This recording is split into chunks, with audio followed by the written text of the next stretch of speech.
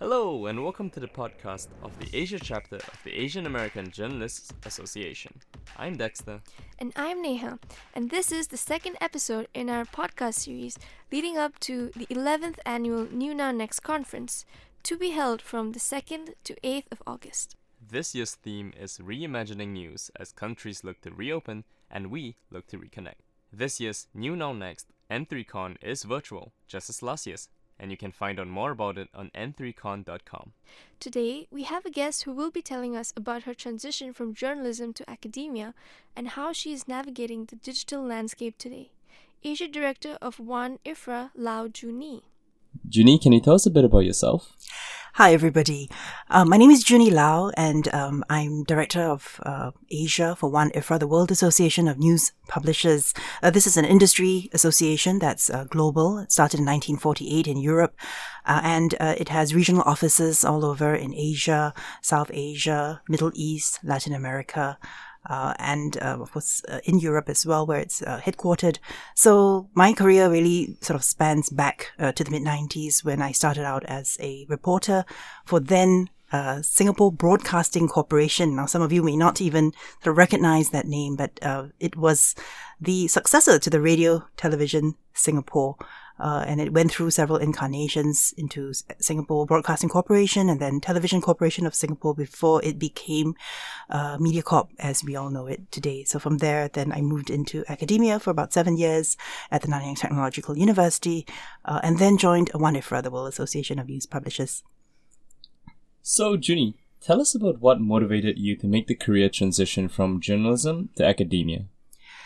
Well, when you've spent 15 years in broadcast, it is, of course, a great career. It's so exciting. There's so much to do. I count myself very fortunate because during those 15 years, I started out as a field reporter, covering stories that I really enjoyed. I was fortunate to be able to cover a lot of stories at the intersection of law and technology. I actually took a law degree. I graduated and trained as a lawyer. I got called to the bar. By then, I sort of realized that, journalism was my calling. I had already done all my internships at the judiciary, at a law firm. I'd also done internships in broadcast. I was the first intern, actually, at the Singapore Broadcasting Corporation, which was a bit of a surprise. I actually asked for an internship and they said, "Oh, we've never had an intern before." So I said, "Would you take me?" And then they considered it and they at the end, he said, "Sure, okay." So I was a bit of a novelty back then. After my A-levels, I applied to be this intern that they never had. And then I spent 5 really impactful months. I think those really helped shape my career choices later on. That's great. I think maybe a follow-up question would be, in what ways do you find these two professions, to be similar or different from each other? Well, after 15 years, I think I started as a field reporter, and then it was really at the start of the growth of the internet at that point in time. So I was literally one of the few people in the newsroom who even had access to the internet or had even used it. Can you imagine? This was the days when Mozilla, the browser, was just starting up. And, so there was a lot of interesting developments in technology. There were a lot of what we call lacunae in the law because, the law had not caught up with technology at that point in time. So very exciting. Lots of story fodder. I created a lot of scoops. Because of that, I reported on the first cyber cafes in Singapore. Can you imagine? It's sort of a way of life these days, but back then it was an incredible novelty to have even the first cyber cafe in Singapore. So from there on, Channel News Asia was formed, and the idea of the new channel came up. Then they were looking for volunteers to start the website. Now, nobody had built a news website in Singapore at that point. So I raised my hand, and we had 3 other colleagues, who also came forth to start the website. It was a very exciting time. We had no idea what we were doing, but we knew we were onto something really big. So we created this website called channelnewsasia.com. It is what it is today. It's a fantastic site. It's the most read site in Singapore, for news and information. And of course, from there on, we set it up, I applied for a MediaCorp fellowship to do my master's, which I did. I got a fellowship, and I went to Columbia University to the Graduate School of Journalism there for a year, did my master's. I came back, I did another year at the website, and then I kind of realized I hadn't done long form television, which I really wanted to do. So then I asked for a transfer to Current Affairs, which I got. I spent 3 years at Current Affairs, and then after that I was invited back to the newsroom to say, we need help they needed help to produce the news, hourly news broadcasts. So I was there for about a year, and then the international desk called and said, we need someone, at the international desk to help coordinate the coverage. So I went to the international desk, which was great because I worked with all the international correspondents.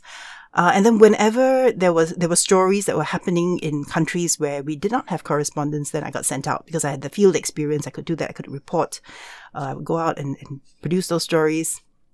After, I think, a couple of years at the international desk, I moved to the Singapore desk. So I came one full circle, in about 15 years, back to the international desk, back to the local desk as a editor. So after that, then I said, okay, I've kind of gone around the shop. There's a lot of experience here that I would love, to share and teach. So I asked a friend of mine at the university and said, are there any vacancies to teach? And he said, yes, we would love to have you. So I moved over to the Nanyang Technological University, and, you'd be surprised, but my first assignment was, please build our newsroom. So you moved from a newsroom to building a newsroom. To building a newsroom, which was a great experience, actually, because at Channel News Asia, we had undergone several transitions in terms of equipment from analog to digital. We had gone through a huge change from a very sort of antiquated, newsroom content management system to a much more advanced one, and this was just for the stories. So we went to ENPS, which is the Electronic News Gathering System, the system that was used by the BBC. Easy to use, but of course the transition to a new interface, a new way of working. Don't forget, MediaCorp has 4 language newsrooms to support, so workflows have to be set up. And, it's a whole new way of working. How do you name your tapes? In the old days, we had literally analog tapes that we had to run from, edit room to broadcast suite and so on. So how do you turn all that into a digital workflow? That was like the big challenge that confronted us. It was a very exciting time because, you're creating a new operation altogether. And then subsequently we had a digital asset management system as well to work with. So that had to plug into the CMS, the content management system. That was also another very exciting time in transition. So all these sort of skills, then when I say, okay, set up a newsroom in the university, I said, okay, no problem. Been there, done that. And we had the challenge, of course, of taking the school paper and say, okay, how would we like now to, and I had to sit down with the students and say, okay, what do you see in the future? We have a newspaper, which we're doing very, well in.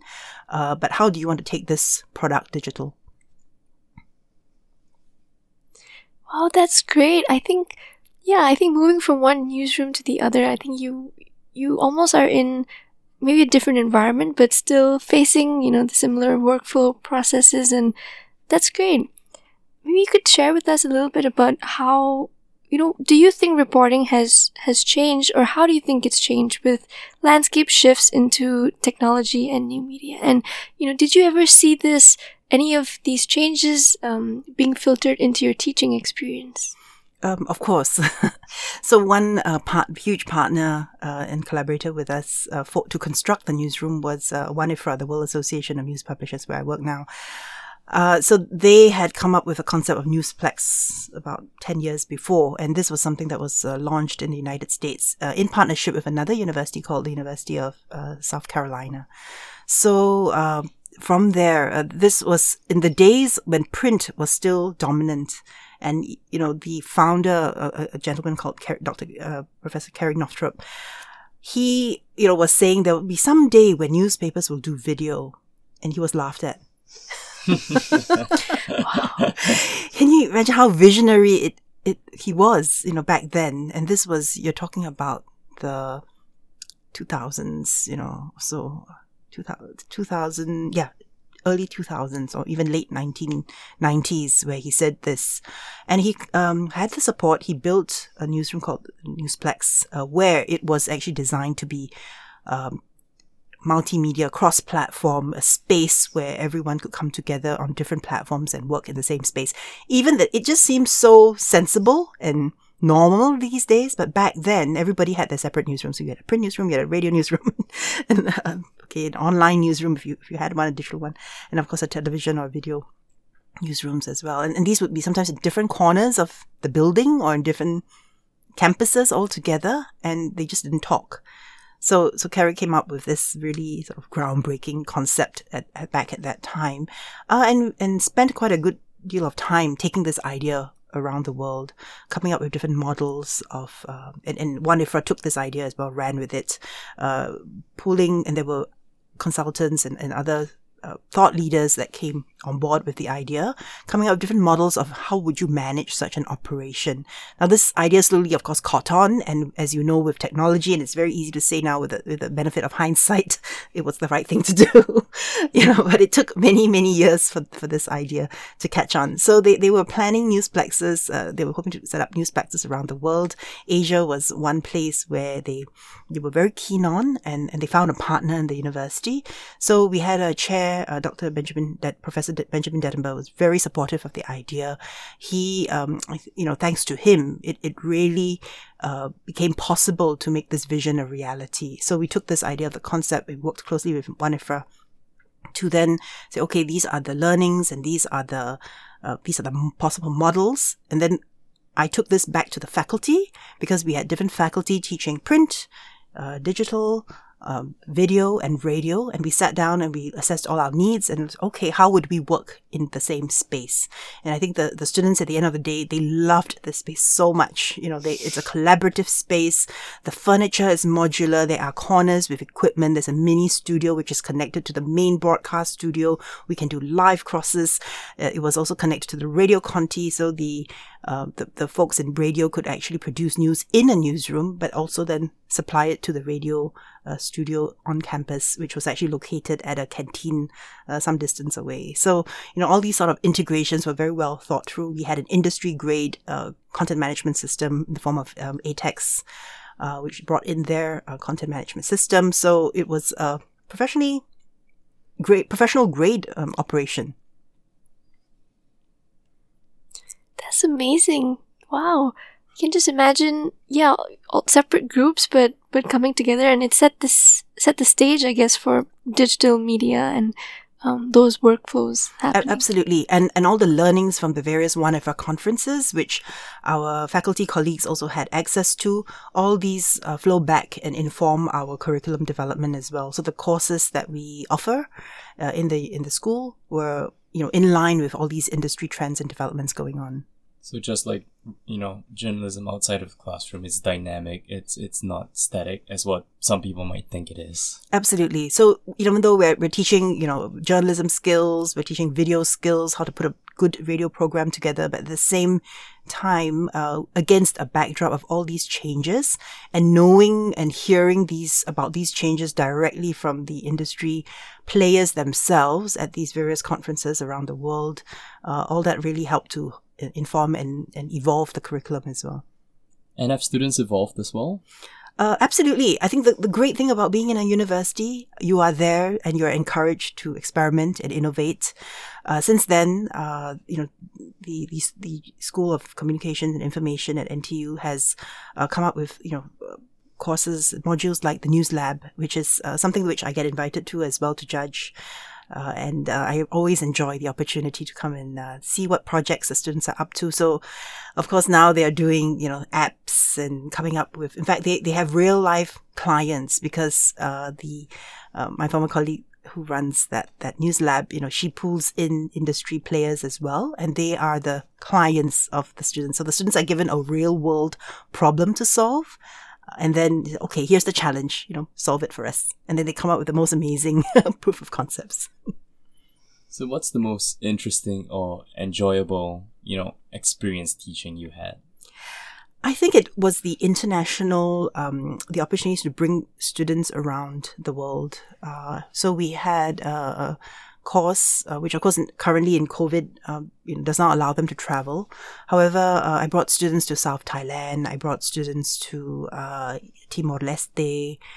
Our students have gone. The first year I joined, they were going to Bangladesh. I was expecting my second child then, so it wasn't a good time to travel. So I was part of that class. I coached them and then prepared them to go to Bangladesh, where they came back with some really compelling stories about the Rohingya refugees. And this was 2009, mind you, where they were going into the camps in Bangladesh to interview and do stories about the Rohingya refugees. And then in Timor-Leste, our trip to Timor-Leste wasn't planned as such, but it coincided with the first Singapore minister's visit to Timor-Leste, and that was Minister George Yeo. So he was a foreign minister at that time. So the students had a real live experience of covering a ministerial visit and quickly filing it on deadline, because previously they would work on their stories and have maybe a couple of weeks to do that, gather the news, brainstorm, review, critique, and so on, and then they would come back to Singapore and finish up their stories. But here they had a ministerial visit to cover. They had to file for the next day. They had to send off their lines to, Straits Times, New Paper, Channel News Asia, and so on. So they were really on a hard deadline. Students in South Thailand, we covered I think it was the 10th year anniversary of the tsunami. So Khao Lak. We went to Khao Lak, which was the most heavily devastated town by the tsunami in South Thailand. So again, those stories of the implications, social and economic implications years on after the tsunami were quite incredible. And then subsequently, I was invited to lead a small group of NTU students to China, and that started off a series of visits to cities in China that where the students were challenged to make 10-minute video documentaries in 17 days, which again, so having to supervise their documentaries in places where they were just out of their comfort zones. Changsha, which is in Hunan province, Lanzhou, which is in Gansu province. In Sichuan province, the students were not in Chengdu. Is a very developed city in Sichuan. We were based in Sichuan, but in Chengdu, but we were actually filming in Kangding, which is like a 9-hour trip near in the Tibetan Autonomous Region, where even the Chinese students who were accompanying us were out of their league because they didn't speak the language. They were not from the same culture. It was a new experience for everyone. So experiences like that were just unbelievable, because the students have never been in any kind of condition like that before. Coming back to Chengdu to finish up to video edit and to write their scripts and finish their products. In Lanzhou, one of our students there won the first prize, actually, out of all the entries, the 100 entries that were part of this annual project, so that there'll be 100 students from around the world invited to take part in this this program. She got the first prize for her Lanzhou La Mian, which is Lanzhou beef noodles. So she did very well. And the students out of this program have also done very well. They've gone on to win other awards as well for their work out of these trips. So how is, media professional Junie different from Professor Junie? Well, of course, as a professor, as a teacher of journalism, you do spend a lot more time to, of course, guide and coach students. Students are great. It's I feed off the energy as well of students. It's so full of ideas. There's a lot happening. I think I learn as much as I teach as well, in equal proportions, because it's always, technology is always changing, and it is a constant, it's not a one-person show anymore. In the old days of maybe print, you kind of, retired to a corner somewhere and you wrote your piece and then you sent it in. I come from a background of being in broadcast, where it's very much a team effort all the way. Everybody, the cameraman, the soundman, the video editor, I'm the producer and the director. Maybe sometimes I may be even presenting the story as well. So it is a huge team effort, and I take all that with me as I go, as I collaborate and I work with students as well. I'm there as a guide. I may know a few tips and tricks and, workflows and perhaps shortcuts to get their work out. I'm there when they're all like, tearing their hair out, at 4 a.m. in the morning, trying to decide what to do. I'm there to say, hey, you're on a clock. You need to drop this now. You need to move on. You've got good stuff. You just need to know how to put it together. I'm the sanity check for them as well. When sometimes they just, reviewing all their footage over and over again, they don't know where to go. But equally, I'm just amazed by their creativity and the ideas that they bring to the table, the stories that they have found. There have been students who have gone to China, or actually before they go to China, they're researching a story. They may have a story in mind. When they get there, the reality is very different from the expectation. They have to drop the story because maybe they can't find the people. They read about something and they just can't find, that person or that phenomenon that they wanted to cover. And then they have to again, pivot to something new. And that sort of flexibility and what they've come up with at short notice sometimes really surprises me as well. So, can you tell us about some of the challenges and constraints you faced in this transition to academia? I don't think it was much of a challenge, really. It's more of an extension and an evolution because, of course, in a busy newsroom, there's so much going on. There's the day-to-day, the main objective of the day, really, the core business is to get the news out quickly. And there's very little room for any error or any slip-ups. So it's constantly, 150%, just getting news out that's accurate, that's fast, serves the needs of the readers. In the university, you have a bit more space to explore and, of course, encourage students. And, of course, students are not professionals. They do not work as quickly. So I always say things are done on student time because you have 13 weeks of your semester to kind of get from A to Z. And then, and you're allowed to, it's perfectly acceptable if you make some mistakes along the way.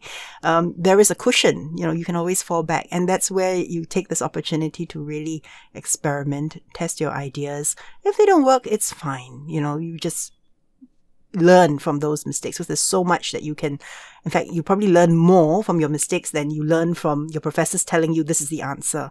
And so sometimes these things are really a process of discovery. And I honestly, in this day and age, where all the rules have been dismantled and they have just broken down, young journalists these days are actually in the position to rewrite and write new rules.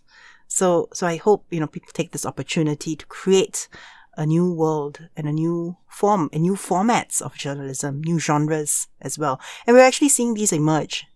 So many years ago, when I first started out, you would never have the newscaster you wouldn't never have the reporter, the field reporter, standing in front of appearing at the start of a news story, because the journalist, it was believed, it was never the story. It is not about the journalist. It is about what's happening out there. The journalist is just there to tell the story. But these days, it's very common. You have the journalist standing right at the top of the story saying, oh, here I am at this live event and this is what's happening. Let's take a look. So even, in terms of presentation styles, these styles have changed a lot with the technology as well. And it's really interesting to see how things are evolving. On that note, would you have any advice for aspiring journalists that are preparing for the new media industry? I would say seize the opportunity, go with it. This is your time, and you are all digital natives. So it's about addressing audience needs. It's about putting audience first. What does the audience want to see, to hear, to read? Challenge your audience, surprise your audience. There are so many platforms out there now where you can actually exercise your creativity and your sense of innovation. You do not have to stick to those tried and tested formats. I mean, there's a lot to learn, of course. I mean, obviously, newsroom routines and practices that we have in journalism have evolved over decades.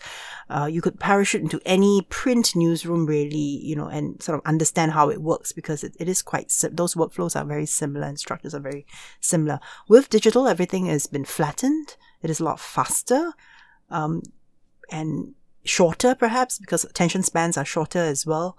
If you're doing long form, yes, perhaps there are other ways of doing long form. You have your huge multimedia features, which of course take a lot of time and effort, and also collaboration with folks in technology. So whether you have, programmers, you have developers, you have app developers, you have data visualization experts, and so on. There's a lot more scope for collaboration these days. It is a very exciting time, but it's also a very complicated time because it means that you are no longer in control of that project. It is a group project, and therefore you have to work across departments. So there are these new roles now in the industry called bridging roles, which sort of connect these various departments together. Like I said, it is an interesting time, but it's also a very challenging time because in the past, newsrooms were just not used to working so collaboratively, and now you have to. And on the other hand, what advice would you give the media professionals who are looking to go the other way into academia? I think there comes a time where everyone who's been in the industry for a while, says, I would like to share what I know. I've already gained so much, and it is a form of giving back, and it is a form of paying it forward as well. So quite a few people actually say, I'm very happy to teach, whether it's part-time or whether it's full-time. Even in academia, it's never static. There's so much technology involved these days. There's, as you all know, e-learning. So I was on one of the committees for e-learning at the School of Communication where I was. And I was the representative, so I attended a lot of meetings, and, the university was doing these amazing things with e-learning as well. Of course, change is always difficult, just like in the newsroom as well. It's, there's nothing like the face-to-face experience, obviously, but, we all know now very well from COVID and all that. Recorded lectures, Zoom sessions, and so on have become almost the norm during this pandemic. So, in a way, all those meetings and initiatives and programs that we had, a lot of schools have e-learning weeks, for example. All those actually help prepare for a time like this in the pandemic. So, in that sense, yes, those moving into academia need to be prepared that academia has changed a lot. It's not the sort of the ivory tower research kind of place that you get left alone for 6 months and you can do your thing. There's also a lot of collaboration within the university. There's a lot of encouragement to go across departments and across schools and collaborate with professors from other departments. We were looking at a phenomenon called social TV at one point, where there was a professor in the School of Engineering that had developed a social TV interface. So now he had the technology, but he didn't have the content. So that's where I said, I have students who can give you that content. So we worked together for a while. We explored a few things. We said, okay, I used it as a class, a live class challenge, an assignment for them. So, okay, there's this technology. Here's what it looks like. Now go create content for this interface. Just out of curiosity, what did the social TV look like? Well, it's a television interface. So mind you, this is like maybe 10 years ago. Okay. So it's a television interface with social comments, and where you can actually comment on the content that's going on the screen. Yeah, and people can interact with each other. So he actually created like an API that could sort of interface with like an early television broadcast. Yeah, kind of like what you see these days. You might be at a competition, or you might be watching a sport, and then you have comments coming in, and so let's take a look now at what's happening on, say, Twitter, for example. But back then it was all very new. It may seem very normal to you these days, but experimentation like that it's really exciting, and you never know, right? When an idea will stick. Yeah, just like when you said, video news, and he was laughed at, and now everything's on Zoom. Exactly, yes. Yeah, streaming, streaming has just totally changed the way we consume content. Now everything is on demand, and what the audience, so I go back to audiences first, because what do audiences want is more important now than ever. Actually, yes. On that note, I just want to bring us back a little bit to being in the newsroom and experimenting and learning, I guess, having that space to make mistakes. Would you have any suggestions or advice for students in to allow them to continue to be curious and, want to push the envelope? Because sometimes it can be hard, especially when, you're faced with getting into a new industry. What kind of buttons you can push and, what maybe you should hold back on. Would you have any thoughts on that? I wouldn't encourage you to hold back. As a student, this is your job to go push the boundaries, to experiment, to try, discover. And, equally in a newsroom these days, everybody brings something to the table. So, the veteran journalists bring all their years of experience. They know how to anticipate issues and preempt them and to avoid, falling into potholes. But the young journalists who come into the newsroom as well come in with such a different and fresh perspective of things. And don't forget, any newsroom needs an audience. So you are constantly you're challenged to constantly address the needs of your audience, because otherwise you would be irrelevant to the audience. And everybody's growing, right? So there was a time we would say, how do you manage millennials, for example? But guess what? The millennials have grown up and they are now the leaders in their teams or in their newsrooms. So, now we're looking at the Gen Zs. Now, how are Gen Zs consuming content differently from millennials? It is very different. So we are constantly on this, in a way I call it a hamster wheel, because you're constantly trying to keep up with the changing dynamics of your audience and the habits. And it's no longer like, here's print. And like I said just now, you parachute into a print newsroom and you know what's going on, because it hasn't changed much for like 50 years. But, these days with digital operations, it's so fluid and we are constantly challenged by the proliferation of platforms as well. What do you support? Where do you invest your resources in? How many people do you put on this platform versus, another platform, for example? I know large media companies which are supporting like a dozen social media platforms. Do you put one person? Do you put two people on each platform? What do you do? How do you operate a 24/7 news operation? These are questions that newsrooms 20 years ago didn't have to answer. They didn't have to address them.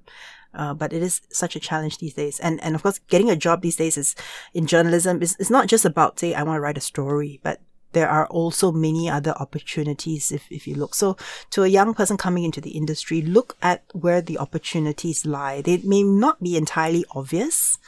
It helps to get to know people in the industry. So if there are people that you can reach out to that work in these media companies, get to know them, ask them questions, because you will learn from every encounter that you have with a senior editor in a newsroom. And talk to them and find out where are these niches. And sometimes these roles have not been created yet, because everything is moving so quickly, and the newsrooms themselves sometimes can't even create roles fast enough. They kind of just add it on to an existing role, but then after that you find that, for example, social media moderation or community, now it's called community manager, for example. You're managing a community on social media. This role didn't exist 10 years ago, and now it is essential because so much news goes out on social as well. Instagram, for example, TikTok, that's kind of like the next thing that newsrooms are now sort of challenged to figure out. Like, do we want to support TikTok? And if so, in what way? Because the storytelling on TikTok is very different from Facebook. It's very different from IG. It's different from LinkedIn. It's very true. Yeah. Yeah. So I think maybe if we can fast forward to your current role, how do you see your current role comparing to your past experiences in academia? I see it as an evolution as well, because back then in academia, it was about grooming students, of course helping them find jobs, training them to be workplace and industry ready. Currently in my role as Director Asia at One IFRA, the World Association of News Publishers, I take that a step further, because we are looking now at the needs of industry professionals. What do newsrooms, what do news companies need, and where are the gaps? Where do they need more training in? I speak to a lot of news publishers around the region. I'm constantly getting feedback from them. I look at the trends. I look at the trends overseas as well. So I'm constantly joining the dots, connecting people, looking industry trend spotting. These are skills which I actually picked up in the mid-90s as a technology journalist, which again are sort of serving me very well today as a trend spotter, because my editor would always say, do a trend story. I was like, sure. Where is the technology going? Where did it come from? How is it evolving? What is it like today? And where is it going next? And these questions are constantly on my mind as in everything I do, because at the end of the day, you don't just plan for the now, but you also plan for tomorrow and the future. And so everything has to be scalable in that sense.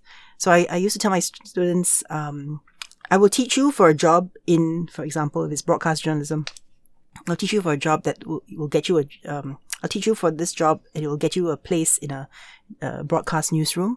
But I guarantee you that most of you here will not be in a TV or a broadcast job in 5 years.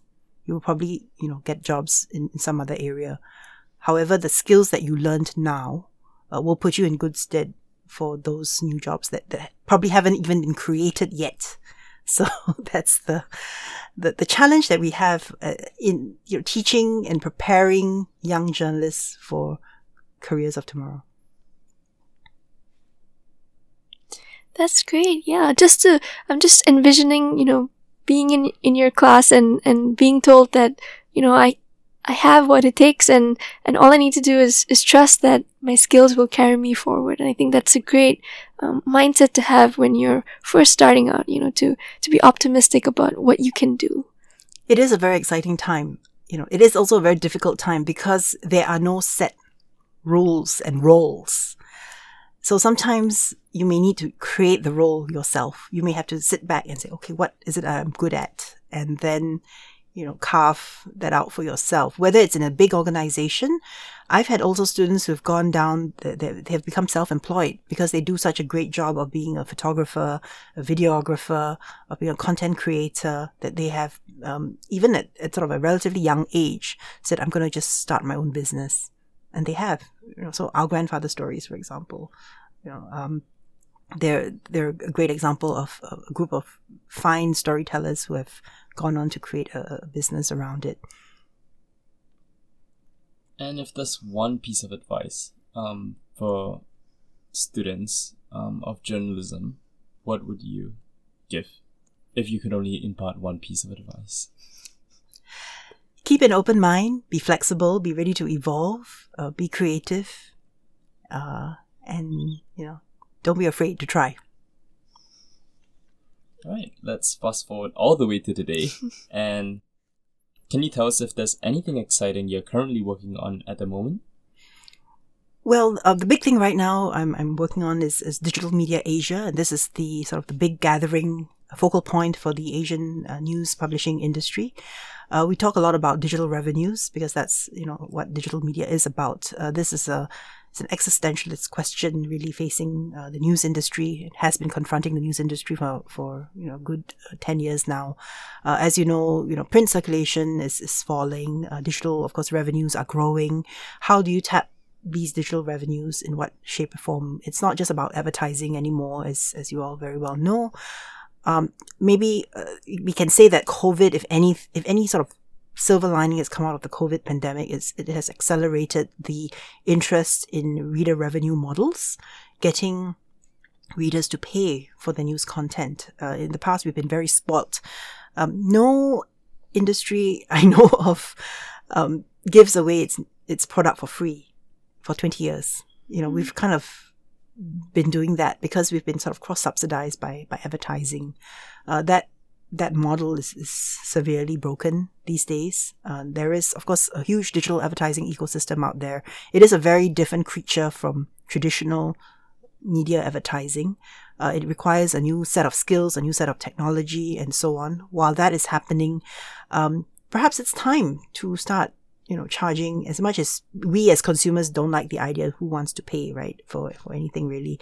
But somebody has to pay for quality news. You pay for your Netflix, you pay for your Spotify, you pay for your sports feeds, you pay for a lot of stuff. All your apps on mobile are paid, really. And if they're not paid, then they're cross-subsidized by, say, advertising.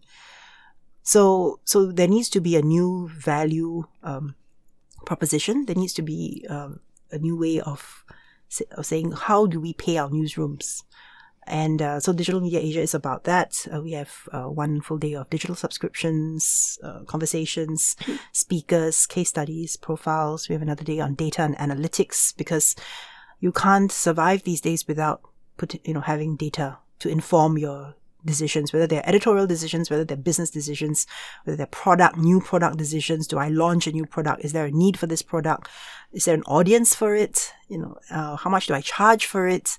And then how do I retain, once I have my subscribers, how do I retain my subscribers? All these have to be data informed. So we have one full day on data and analytics. And there's another day on alternative revenue streams. News organizations are not just doing news anymore. Some of them are doing events. Some are doing they're publishing books.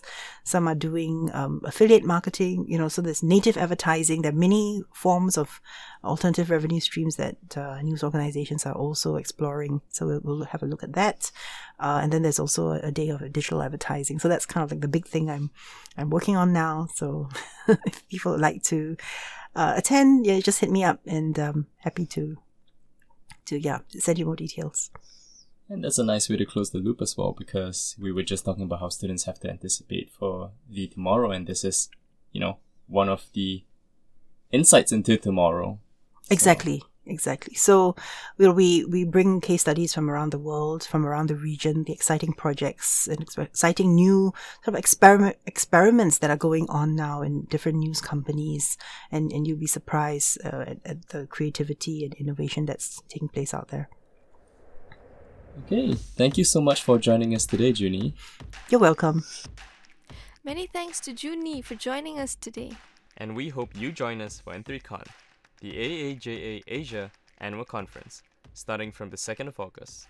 Once again, I'm Neha. And I'm Dexter. We hope to see you there.